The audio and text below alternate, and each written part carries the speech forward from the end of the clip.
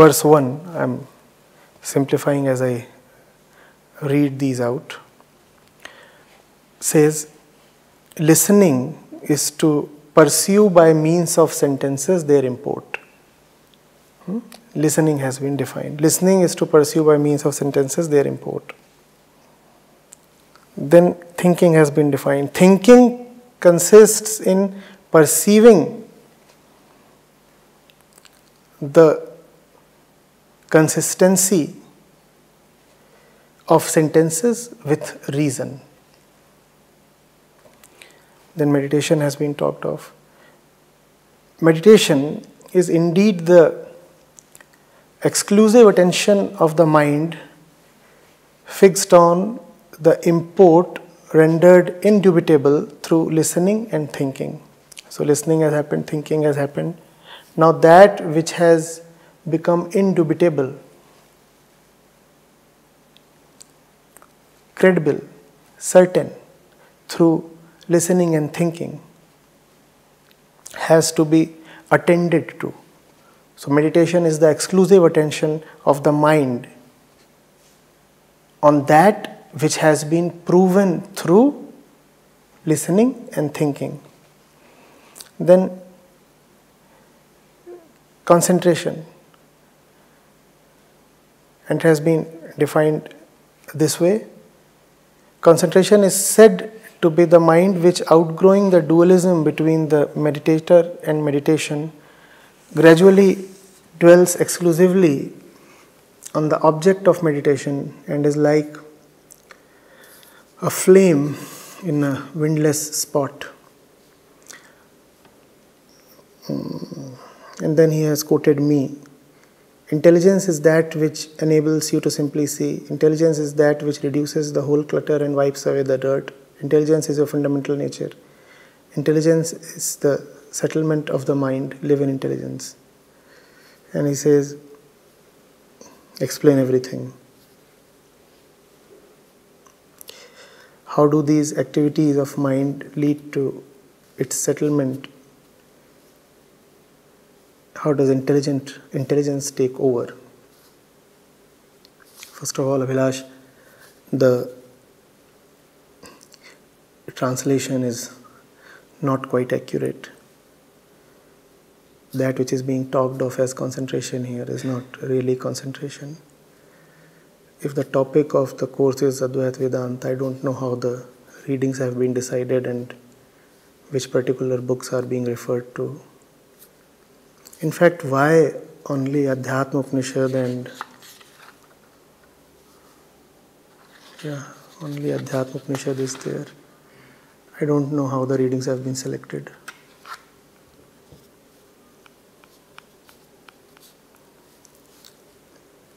If the topic is Advaita Vedanta, go to the principal Upanishads, Katken, Ish, Chandogya, Brihadaranyak. I'm not sure why these particular readings are being dealt with.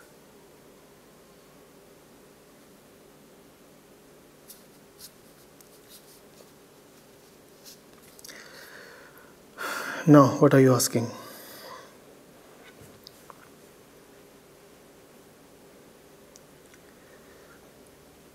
Please help me understand all these better. How do these activities lead to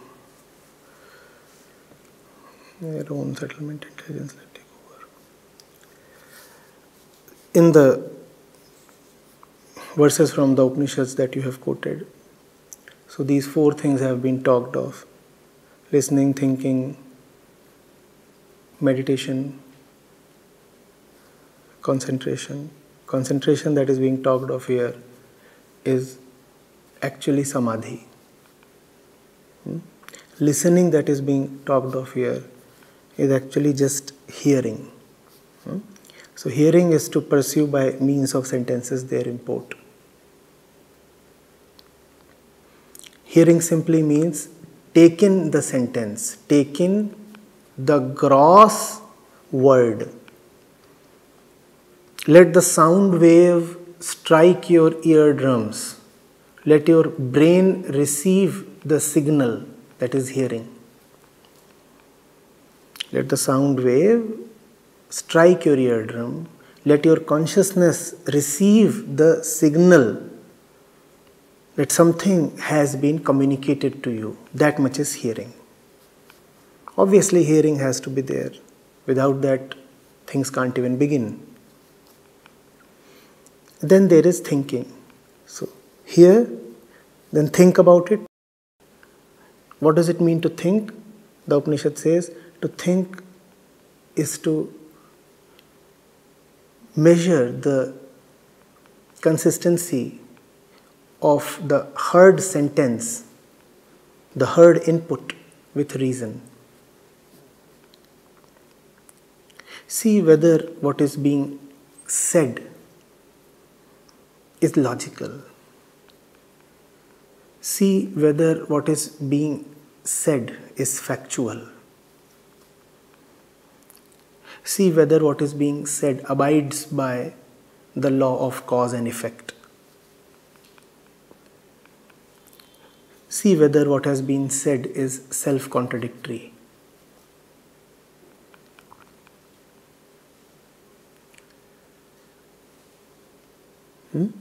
That is then thinking. And then meditation is being talked of. Exclusive attention of the mind fixed on the import rendered indubitable through listening and thinking.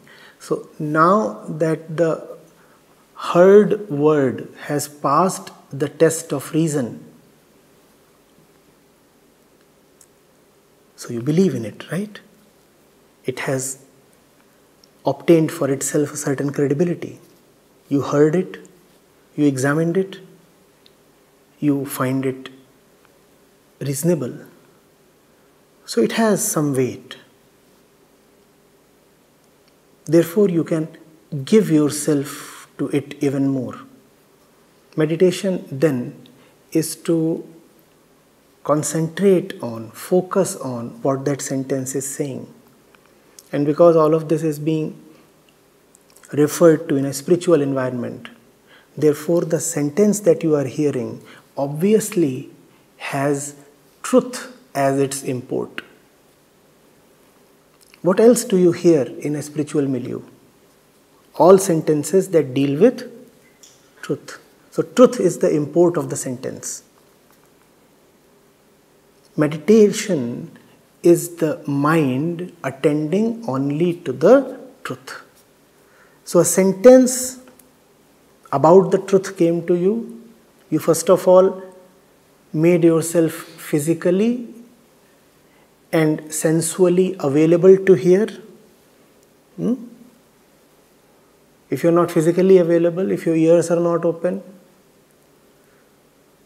then the beginning itself won't take place. So first of all, you let the sentence be heard. Then you critically examined the sentence and you said, at the level of reason, the sentence appears important, worthy, good enough to be taken forward. And then you meditated. You said, right, the sentence is talking of truth. What is this truth? I see its importance. I see its total importance.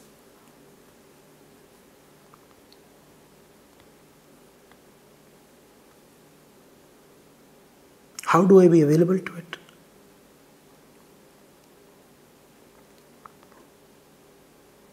And the more you proceed on this line, the more you find that you are insufficient.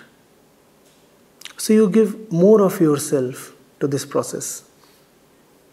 Seeking the truth demands all your resources. And when all your resources are demanded, then you withdraw your resources from elsewhere.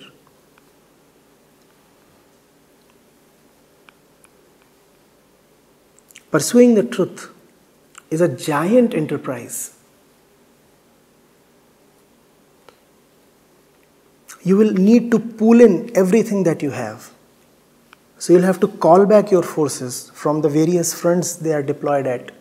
You'll say, you two come in, you two come in. All of you are needed here. Something very important is happening here. We are pursuing the truth. And it requires everything that I have and much more. So the attention is then exclusive. All your other affairs drop. You cannot be parallelly, simultaneously be engaged with truth and something else. If you are engaged with truth and something else, then you will not have the energy to do justice to the truth. And in the competition between truth and something else, the something else will always prevail. There is a clear reason. That something else is little. So it can survive even with your little dedication. That something else is small, mediocre. So how much attention does it need? Small, little.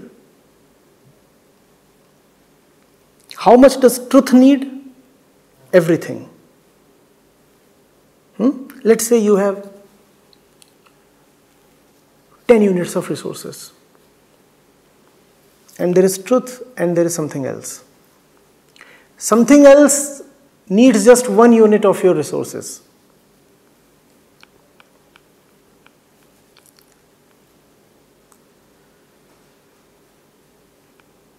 It is small, frugal. Truth requires all 10 units that you have.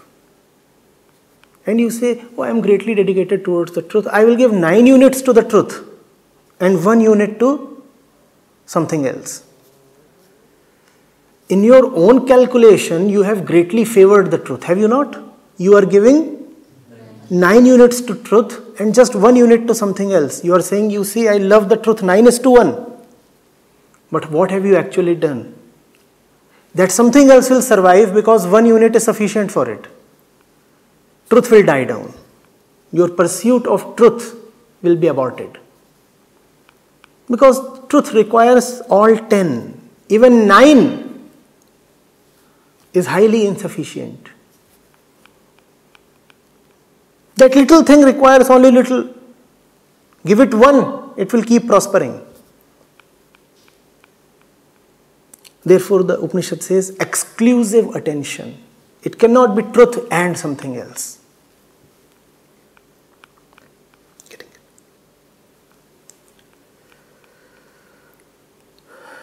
Then samadhi. The duality between meditator and meditation is gone. The duality between the subject and object is gone. The duality between the ego and truth is gone. The ego has become so enamored of the truth that it is prepared to lose its own identity. I want that. I am looking continuously at that. So I have lost all track of myself. Do I exist? I exist now only in relation to that. So first of all, the other relationships are cut off. You say, I exist only in relation to that. That is my only identity. Who am I? Something related to that. Everything else drops off. And slowly, you even stop saying that you are related to that.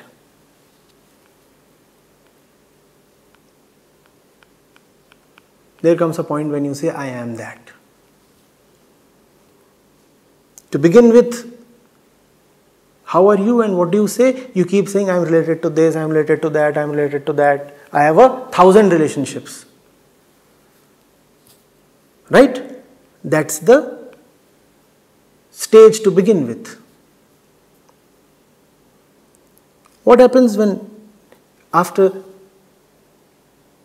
hearing and thinking and meditation,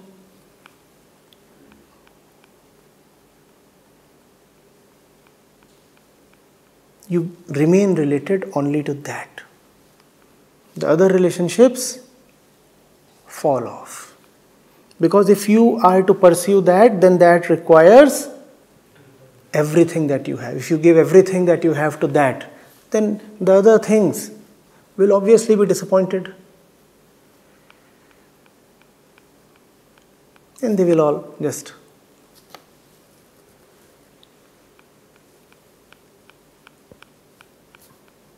get switched off and walk away. So now you have only one relationship. From 100 relationships, you are left with one. And finally, even that one relationship no more remains a relationship, it becomes a union. So I am not related to that, I am that. I am related to the 100. Then I am related to just one. Then I am the one. That's the process.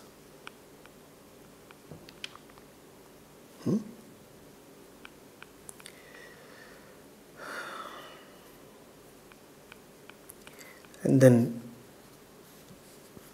Abhilash, you have quoted me. I'll forget it. It's not worth commenting on. I speak so much. So, it's already a bad situation. Don't make me speak upon myself. It would be worse.